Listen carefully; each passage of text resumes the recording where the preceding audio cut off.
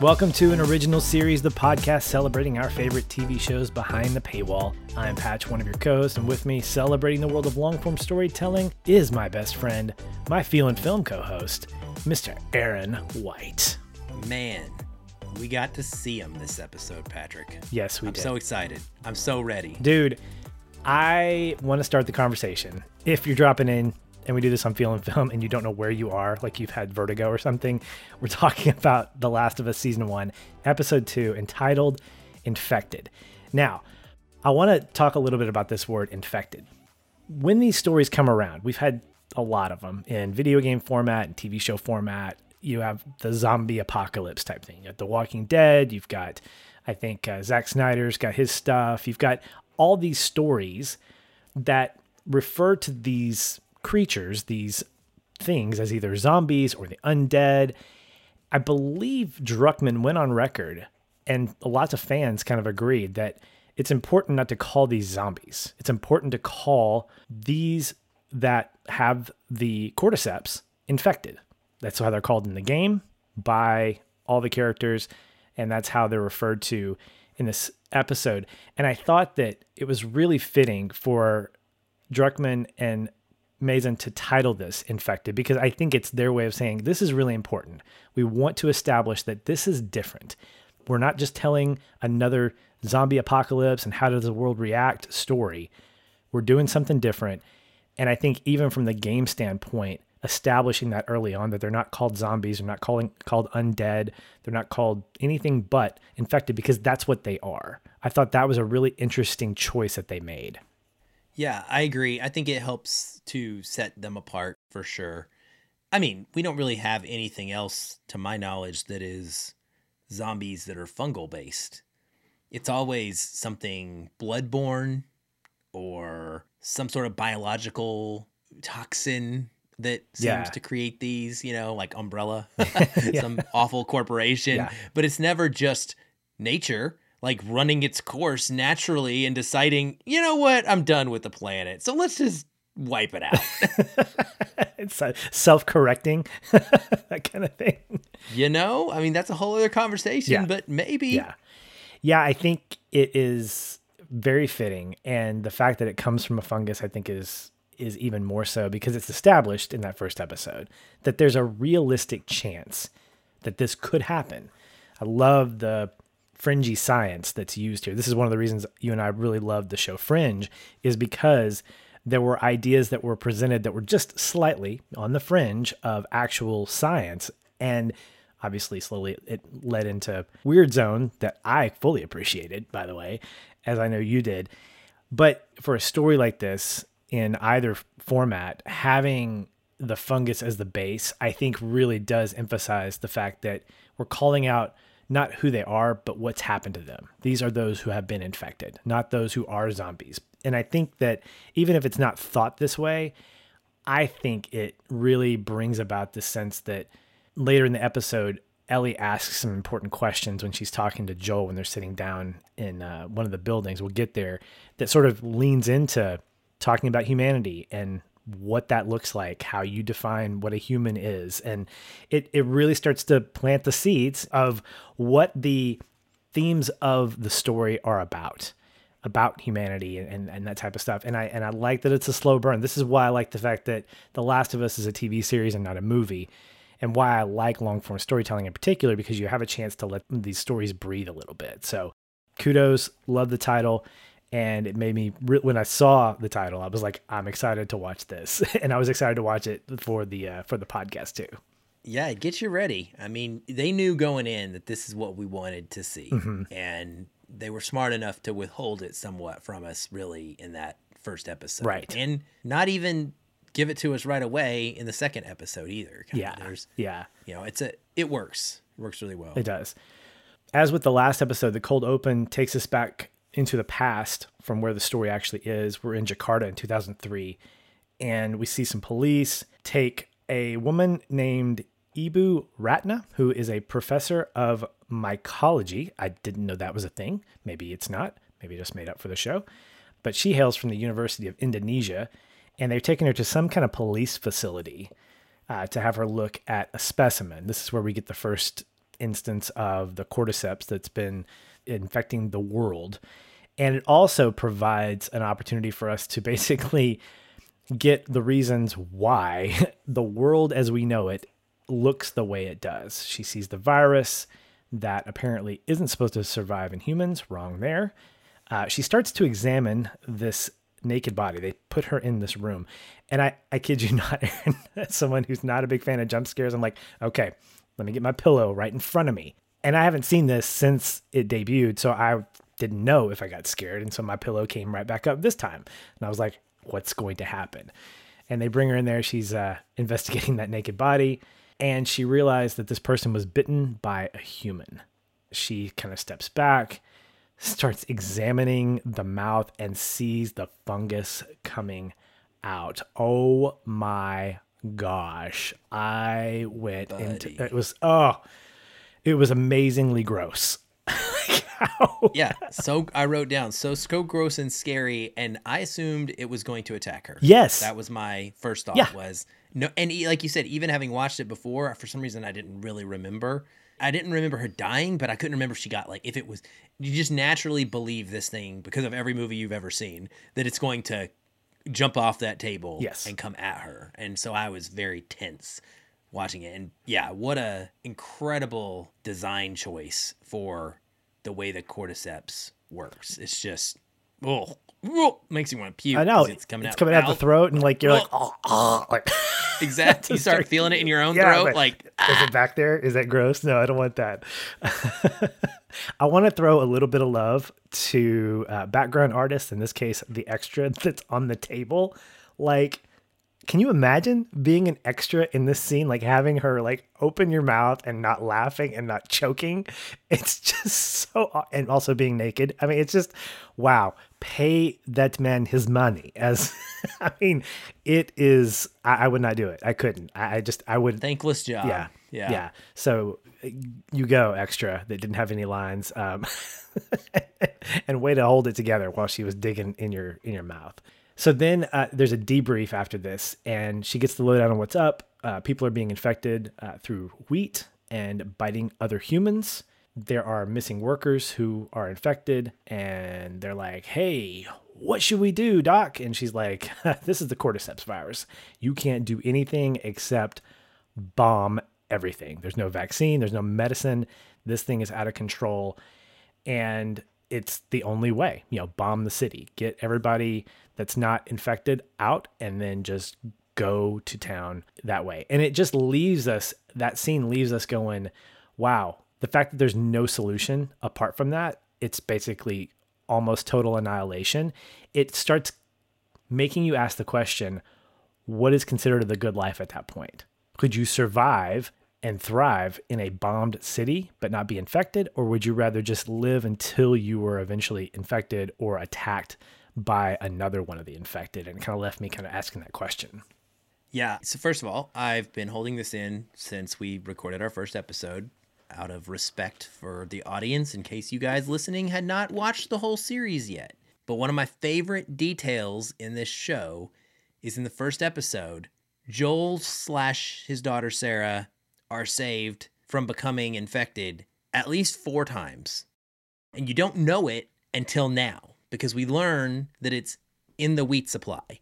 That is how it's going to get out. That is how it's going to infect the world.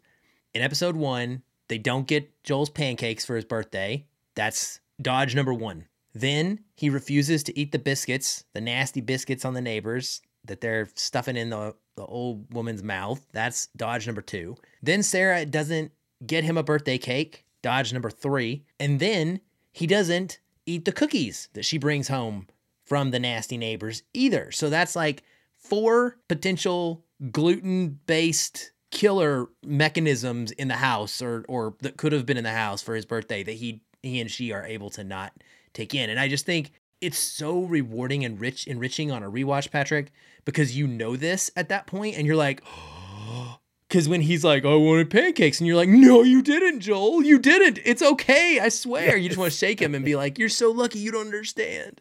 Man, I love that you brought that up. Way to sleuth it out. And you're right. I think that speaks to the integrity of the show, of the story, not only to put little Easter eggs in there, but to make them purposeful. I think we've talked about that when you have callbacks or when you do things that give the fans a little bit of a nod. When it's purposeful, I think it adds so much more value to the story. So in this case, the lesson is bomb the city or go gluten-free, apparently. That's kind of the way you survive the infected cordyceps apocalypse that's happening. So listeners, if that ever happens, you know this is the plan.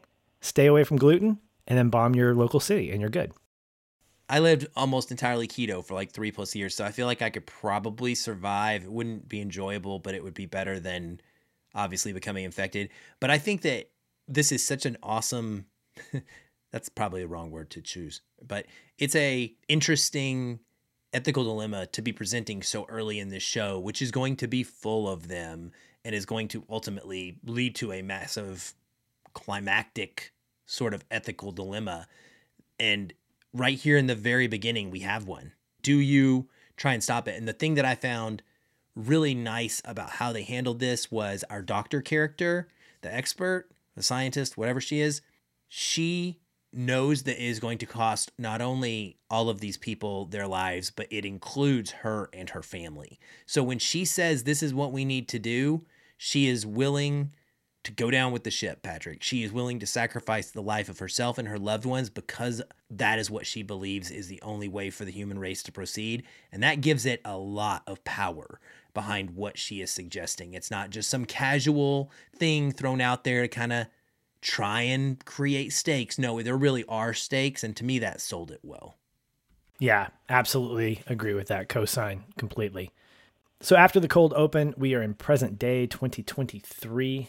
At an abandoned house, I think is what it is. And this is, Ellie's waking up to Joel and Tess looking creepily at her. What a great kind of camera shot where she's like, oh, what? It's been a long night. And she looks up and you got these two adults like, you going to give us some answers, girl. That's pretty much kind of what they were looking at. And also pointing a gun at her. Guns become very apparent in this episode, whether she has one or not. And they're really skeptical about her infection, which I would be too. I mean, the last thing we saw was she's infected and they're taking her somewhere. I absolutely love the sarcasm here. The game, the relationship between Joel and Ellie starts out this way. It's one where they're very apprehensive and just kind of just butting heads. And I thought this was going to be a make or break relationship for the show. Could these two actors really come together and be not just sarcastic to each other, but let that sarcasm become entertaining? Because it's one thing to be sarcastic to each other, but that sarcasm could lead to a lot of just like, okay, this is annoying. Can you just stop talking? And I think that's the magic of the game, is that this relationship between the two of them starts out so tumultuous, but it leads into obviously a better relationship. I like how it was set up here. It was not too much.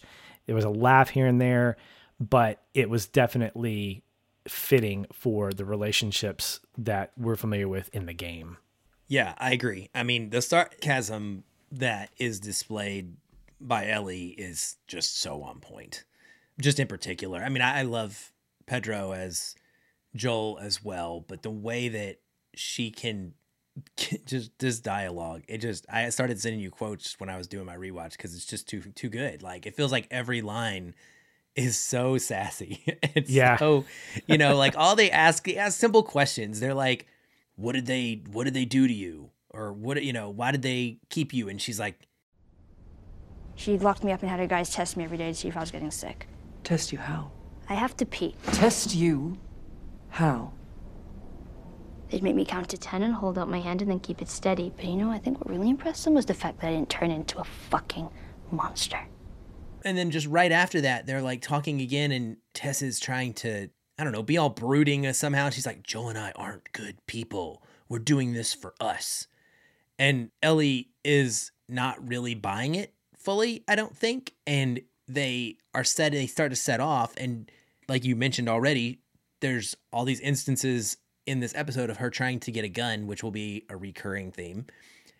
Can I have a gun? Absolutely not. Okay, Jesus, fine. I'll just throw a fucking sandwich at them. And it's just like, she has a good point. Yeah. Like, is that really gonna do anything? And I love it because it feels very natural to me. Yeah. There is highly written banter that makes you laugh, but doesn't truly sound like something you might hear or you might say if you were walking and talking with people. But this, to me, it just feels like it's the way that pretty much anybody who's sarcastic would talk in a really uncomfortable, intense situation like this. Yeah.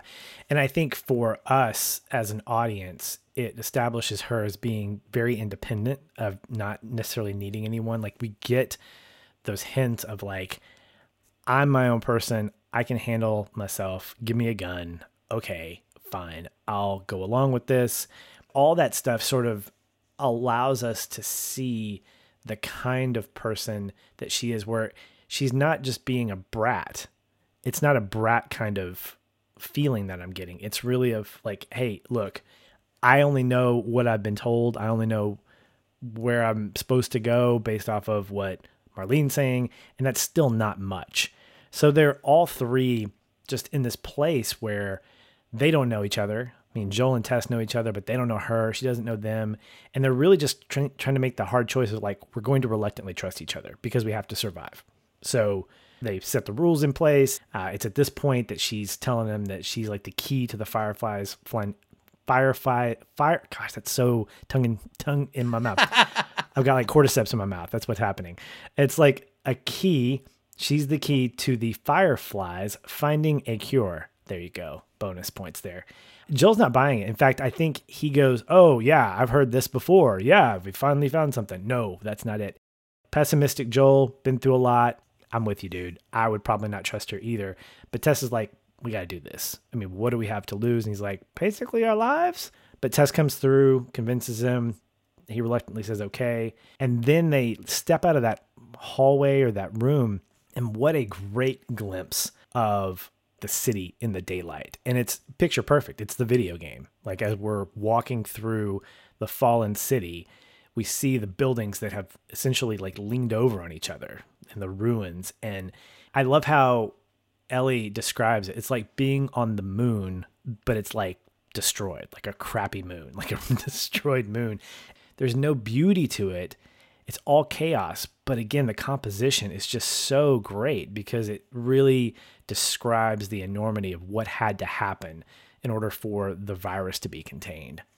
Oh, yeah, absolutely. I mean, and she does this again later, too. She says something very similar about that at the end of the episode, where she seems to acknowledge the potential beauty that still exists in the world, even amongst her own sort of cynicism. It's almost like her cynicism is more of an armor that we feel like than Joel's. Joel's feels pretty staunch and understandable because of what we know what he went through. We aren't privy to what Ellie has been through yet.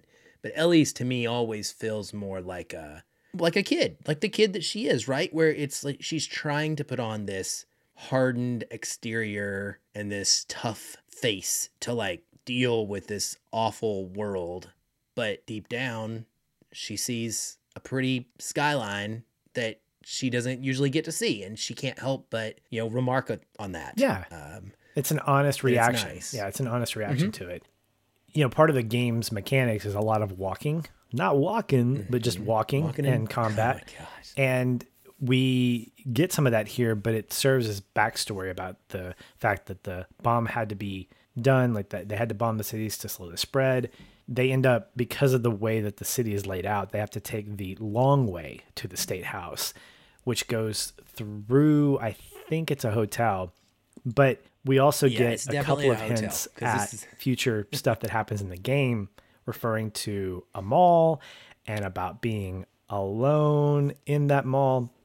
And it just made me happy. I love those little hints, like you said, with the wheat. And it's just like, all right, there is an acknowledgement here of potentially future stuff, but at the very least, acknowledgments about some stuff that happens in the game.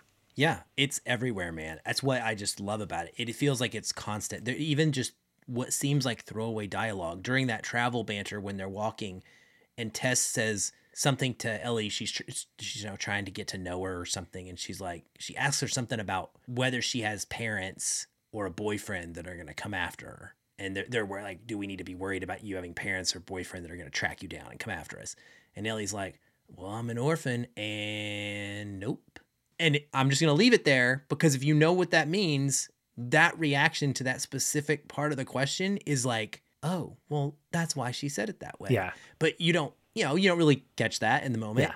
And then she gets also like a fun little line for gamers in this one, which you and I both really love. They're talking about stories that they've heard about the infected. Everyone said the open city was crazy. Like swarms of infected running around everywhere. Not exactly like that. You know, people like to tell stories. So there aren't super infected that explode fungus spores on you? Shit, I hope not.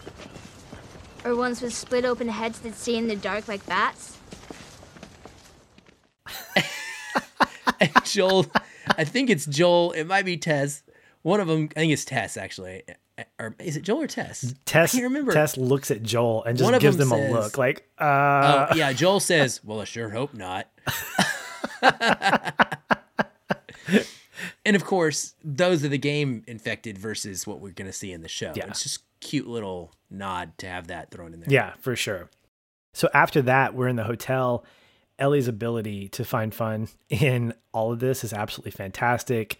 The moment where she sees the water and she's like, how are we going to get through that? And Joel's like basically like this. And he just steps in it and Ellie goes up to his knees because we find out that she can't swim, which is very much an Ellie character trait from the game. And it serves later on in the game's history as a not really a plot point, but as something that we sort of celebrate later on, her ability or inability to swim.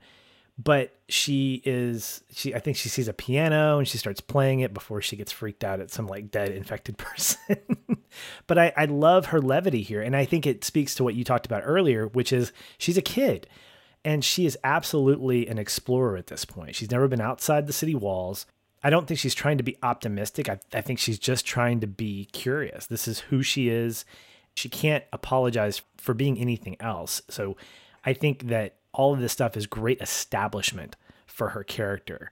And it gets us understanding that she can see some of the better parts of this as more adventurous, not necessarily as beautiful, but as adventurous. So the whole sequence, it's like one of those challenges that the team has to overcome as far as like making exploration along the journey interesting to watch. And I mean that as the creative team. So actually I looked at the time from the moment that they left to go into the city after that first scene. It's almost like, I think 7 or 8 minutes of them just walking around and traversing. And this is the game. And this is the difficulty. Like, how do we get them from point A to point B and make it interesting? And this felt very purposeful. Having good dialogue, creating moments of like lightheartedness, seeing Tess's reaction to certain things, seeing Joel's reaction to certain things. It also serves as an opportunity for more interaction between Joel and Ellie because they're the anchor of the show. And that's what I know the creators had to say. We've got to get them connected some. So let's make this an opportunity to do that. And I thought it was really, really effective. Yeah, I agree. I was just super stoked to get to see the hotel in there because we skipped over the sewers completely, which was somewhat of a bummer. But when they made the change in how infected work with spores and such, the sewer would have been just an unnecessary tangent to put them in harm's way against infected, or as we're going to talk about again later, more Fedra soldiers. And so I totally understood why it was skipped, but it was nice to get to see them design game locations that looked almost identical to the way they were in the game. And so like the flooded hotel lobby with the sunken piano and being able to push the bell, like as a player, you can go over and push the bell and the player and the characters will react to you doing that, which is really cool. And then Ellie making a note about, well, I'm not able to swim, which is a big deal in the game. And it causes you extra puzzles to solve when you need to get from point A to point B and she can't get across water. So I really enjoyed all that. And then of course, like that quiet conversation that she gets to have with Joel where they actually do share some positive or some personal details Yeah. about each other, specifically like him killing in the past and such. Yeah. And that was a very, very beautiful, quiet moment in this one. It's probably one of my favorite scenes, probably top 3, maybe 2 or 3 in this particular episode. And I think it's because, again, it starts out with a little sarcasm. She's referring to Tess. Tess has gone to find a way through. And so they're sitting there all quiet like, and she goes, So, you two, Pass. how'd you end up in Boston? Pass. No more questions about me. but then she starts asking him if he's ever killed someone or if he's ever killed, I guess, infected. And he goes, yeah. She asked the question, what about that guy last night? Like, I know you've killed infected and it apparently doesn't bother you. What about that guy last night? It doesn't get answered. And I think it's bothering him, obviously. But it brings to light this really questionable, like, who do you consider good? When do you kill and when do you not? Are the infected really people after they've turned, essentially? And so I think those questions start getting asked through this conversation between the two. And of course, that's interrupted by Tess, who leads them to the roof. I think of the entirety of the episode, this is probably my favorite composition, my favorite shot, when they look over the roof and they see all of those infected, real people, like stunt people. Like, I love the background artist in this show. It's fantastic. And this is where we get what I think is probably one of the coolest changes from the game to the show, is this explanation about how the fungus isn't just infecting people, it's also able to connect. The fungus also grows underground. Long fibers like wires, some of them stretching over a mile. You step on a patch of cordyceps in one place, and you can wake a dozen infected from somewhere else.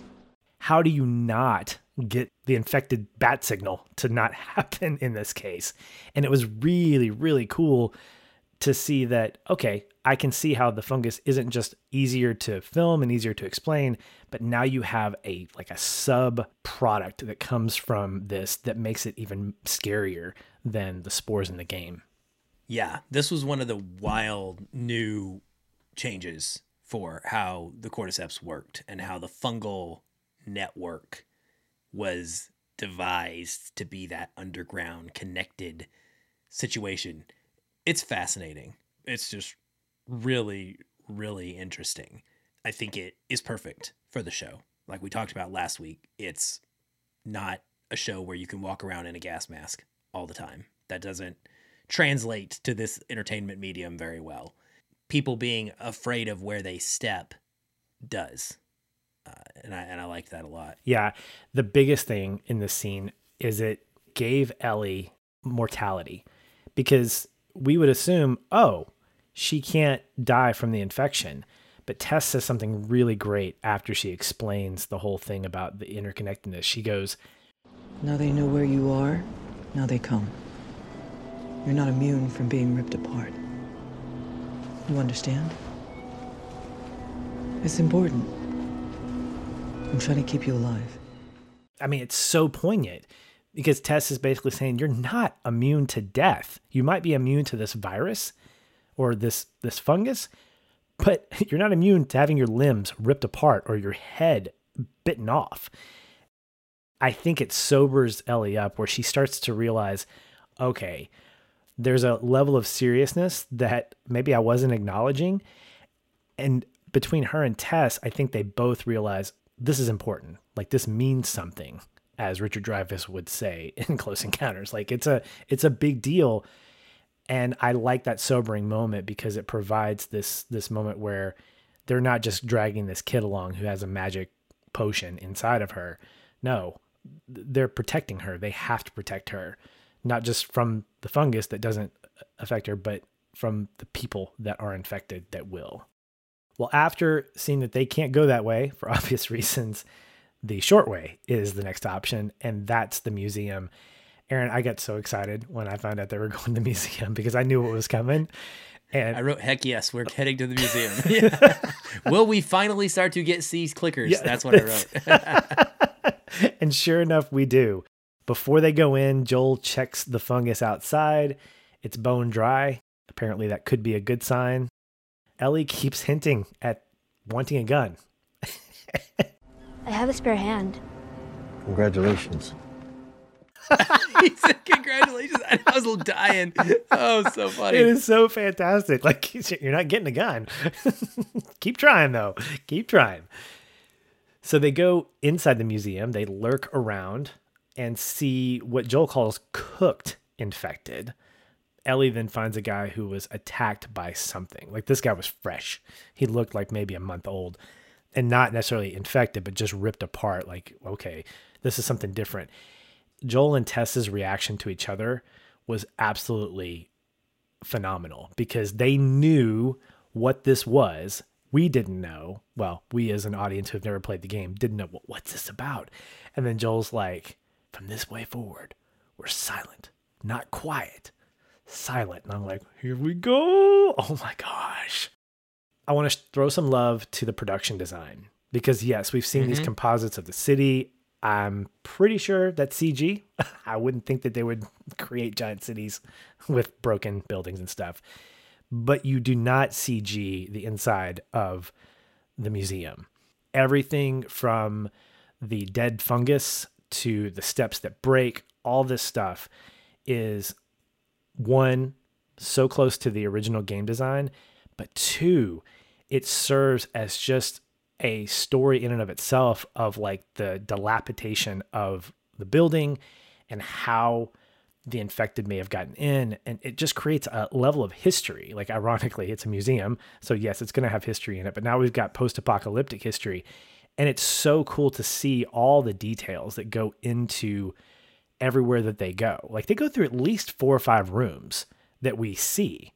Obviously there are more than that, but that takes a lot of effort to put all that together, to make stuff look dirty and old and worn, and then to create this tension in there with what we see next. It's just amazing. So great job. Kudos to them. Yeah, and I'm also really glad that they got the original actors who did the clicker voices to come back and voice the clickers, I guess. They are voicing them because it sounds just like the ones in the game. There is no difference. It is equally as terrifying. The production design, the practical design of the clickers is insane when their translation from game to show is practically perfect. Yeah. And of course, maybe even more terrifying in some ways when you see them coming up on people. And I just thought that whole sequence in here, not only is it awesome because of how similar it is to the game, which is always a joy for someone who played it to get to go through something like that, but it is just super suspenseful. It plays out just as terrifying as it should for people who are interacting with these things for the first time in this way. And I thought it was a great touch that Mr. Not Quiet, but Silent is the one to make the stinking noise that brings the stinking clicker on, Joel. So good job, bud. Yeah. Good job for breaking your own rule. Right. I was like, get your melee weapon out, Joel. That's the only way you're going to kill him. Yeah, you only avoided a massive flurry of sarcastic remarks from Ellie because you were about to die. Right. Otherwise, you were going to get it. Yeah. And I think one of the things I like about the introduction of these clickers is we get the sound first because that's the icon. That's the thing. Yes, the way they look is phenomenal. Help me if you know, I know that the voice cast for the clickers was the same in the game. The mocap for the game, are they the same? Do you know if they're the same people that did are the actors, not the voice actors, but the actors and the voice actors, are they the same? Do you know? Yes. Oh, they are. Okay. I just looked it up. I was trying to answer very slowly. It says, yes, Okay. They were played by the same actors. Correct. It's so good. The way that they move, not just the sounds, but the way that they move and kind of, kick their head back and forth. It's so good. I love the shot behind or through the dirty glass of the display case. It's how it's lit. It's like a shadow. And then how the clicker comes around and you can see the split face that Ellie describes from earlier. It's great. But the other thing I love is that they are not easy to kill. This is a game mechanic that is absolutely frustrating if you're just starting out, that they can only be killed easily with a melee weapon. So if you have a bat, you have to have a bat with like a shiv on it in order to kill them quickly. Otherwise, you're blowing through like shotgun, like bullet after bullet, and they're not dying. That is completely accurate here. And so the tension that you feel is not something that's that far-fetched. So knowing that these come later in the game, and there are tons of them, there's a great sequence. I think it's in the sewer. No, it's in the bus station or the subway station. That scared the mess out of me because there's so many clickers that you don't want to interact with. So I like that component was still here in this element, and that there weren't like 5 or 6 of them, because you didn't need that. You only needed a couple to really establish their presence and their strength and their ability to hang on for dear life until Joel just like, whatever. Well, that's another ongoing thing that we'll see throughout the show, really, is the lack of overwhelming numbers of infected against our human characters, because you break the realism. And in a video game, you're not worried about that because you have an arsenal of a shotgun and a long rifle and 2 different types of pistols and your axe and your bow and arrow and your Molotov cocktails and your nail bombs. Right.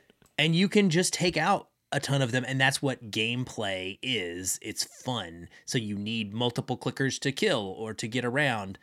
In real life, one of these things is plenty of a deadly challenge. And I think they do it really perfectly. Yeah.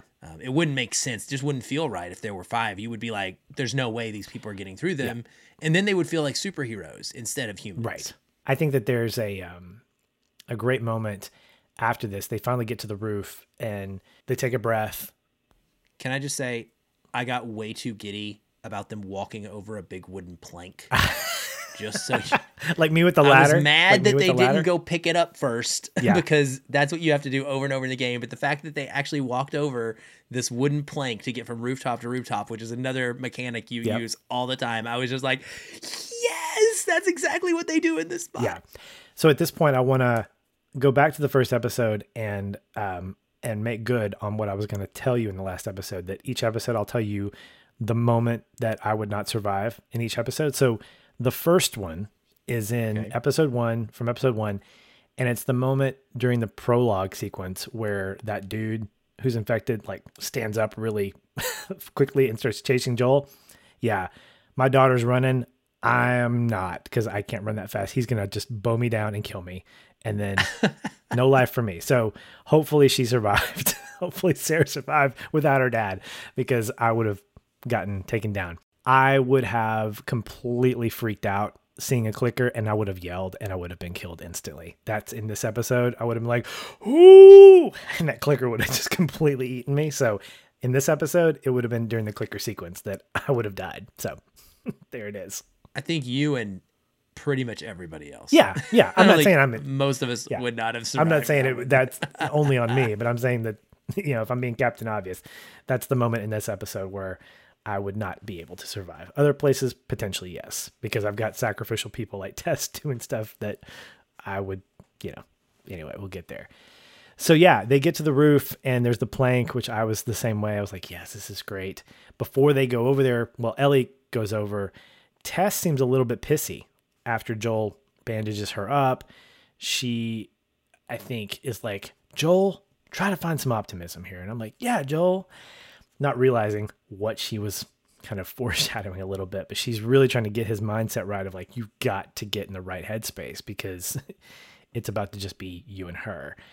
So from there, they get to the Capitol where they're supposed to meet the Fireflies, and great shot of the Capitol with the golden dome. Yes. Awesome. And I know that's real. That's Boston. So, but still very cool.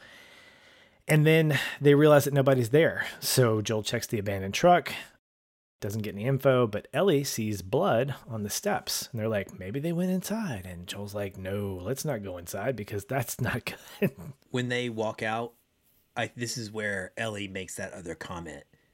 And I think it's Joel that says to her as they're walking across that plank on the roof, he says, is it everything you'd hoped for?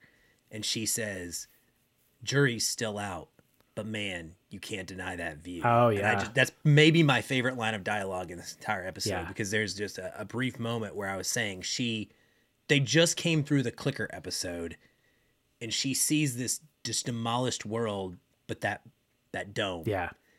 And she recognizes the potential beauty that is still left in the world. And I think it's a very important moment that defines Joel seeing her react to something that way, that makes him view her in a way that is slightly starting to change. Yeah. That's beyond just cargo. That's a great point. That's a great point. And I did in my notes point out that shot is incredibly beautiful and incredibly accurate from the game. Like the golden dome is very much a symbol of hope for them until they get there and realize that the fireflies are all dead.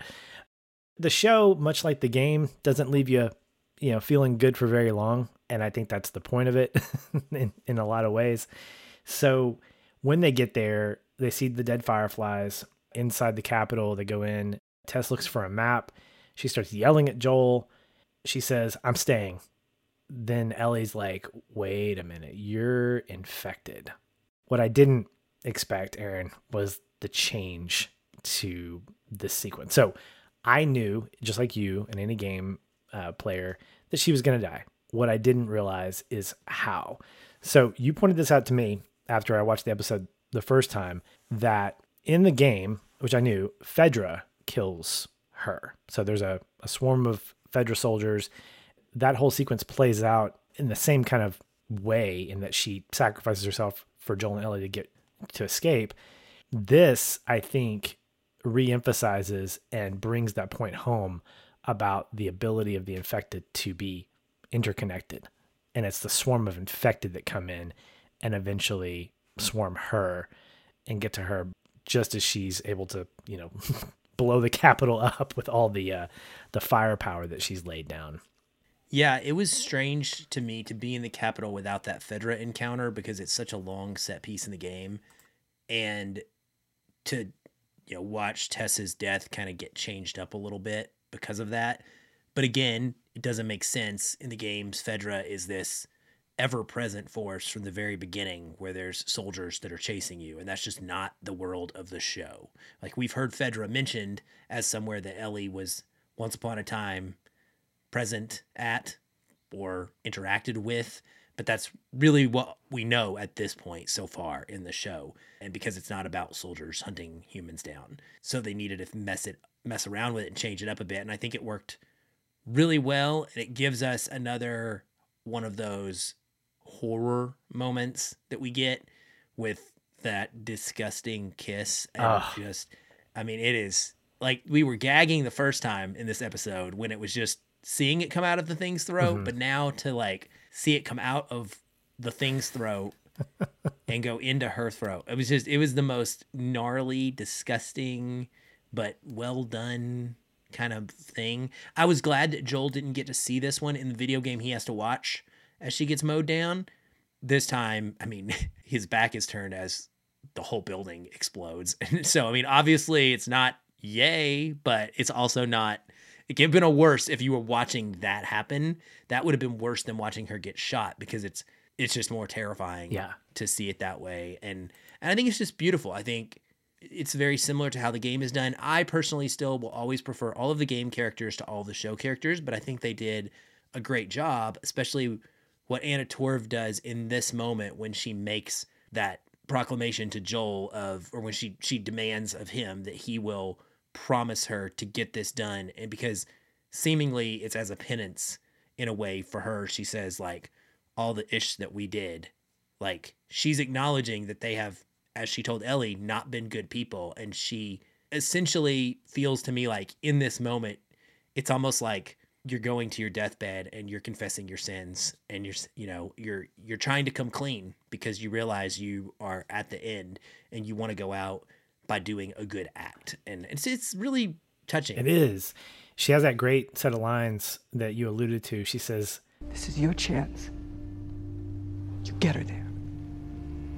You keep her alive. And you set everything right. she also says to get her to Bill and Frank's, And then the last shot of the episode after the explosion is just this single shot of Ellie looking out, presumably at Joel, but her face is like, okay, this just got real. I think this is the first time that someone that she saw cared about her and cared about the mission and about her has died. And so I think all of this stuff in this episode has allowed us to see Ellie grow up just a little bit. She is still the same person, still sarcastic, still young, still curious, but there has been a significant growth from the beginning of the episode to the end, because just like us, she's realizing that the good guys don't always live. And I think this is something really interesting about the story and what the show has shown us so far is that episode 1, somebody close to us dies. Episode 2, somebody close to us dies. So I'm like, okay, well, who's going to die in the next episode? Who's going to die? Is this just like pick them off every episode? We got 9 episodes, so at least 9 people are going to die that we care about. And it's very... Let's start keeping track, because I wouldn't be surprised if that happened. It's worth checking. It's worth keeping track of. So what it does is it just reminds us that this is a story that's going to have consequences. It's a story that's going to have sacrifice and loss, and the creators, just like in the game, want us to feel that loss as we're on this journey with Joel and Ellie. So it's starting to become effective. Love Anna Torv, was sad to see her go. Knew it was going to happen, but still sad, just like I knew Sarah was going to die. And now we've got 2 people that we've sort of been invested with, now not part of our world anymore. Any final thoughts before we wrap it up? No, not really. I don't think so. I just really thought that this was another fantastic episode. And just as I watched this through the very first time, I came away with the same feeling of these first 2 are pretty much like pitch perfect for me as far as adapting the material and getting us to the point that we're out in the open and truly leaving Boston behind on the journey. Yeah. Which is going to be a whole other set of challenges and characters to meet along the way and stuff. And I just didn't know how we were going to handle it, with only 2 episodes. And I think they managed really well. Agreed. Yeah. I think getting us out past Boston helped open the story, metaphorically speaking. It gave us the chance to breathe a little bit, because there is definitely a slower burn in the game that gets us from the capital to the next phase of this. All right, well, that's going to wrap up this episode of an original series. The next episode that we have coming up is episode 3, entitled Long, Long Time. So be sure to tune in for that. Aaron, thank you for this great conversation. I'm so excited that you're on this journey with me to discuss this show. I know it's not like I'm, trying to like drag you along. You were more than willing to do this. So willing participant. Yeah, willing participant, right? So we'll keep chatting. And in the meantime, keep watching and keep listening. I'm Patch. He's Aaron. And we are out of here.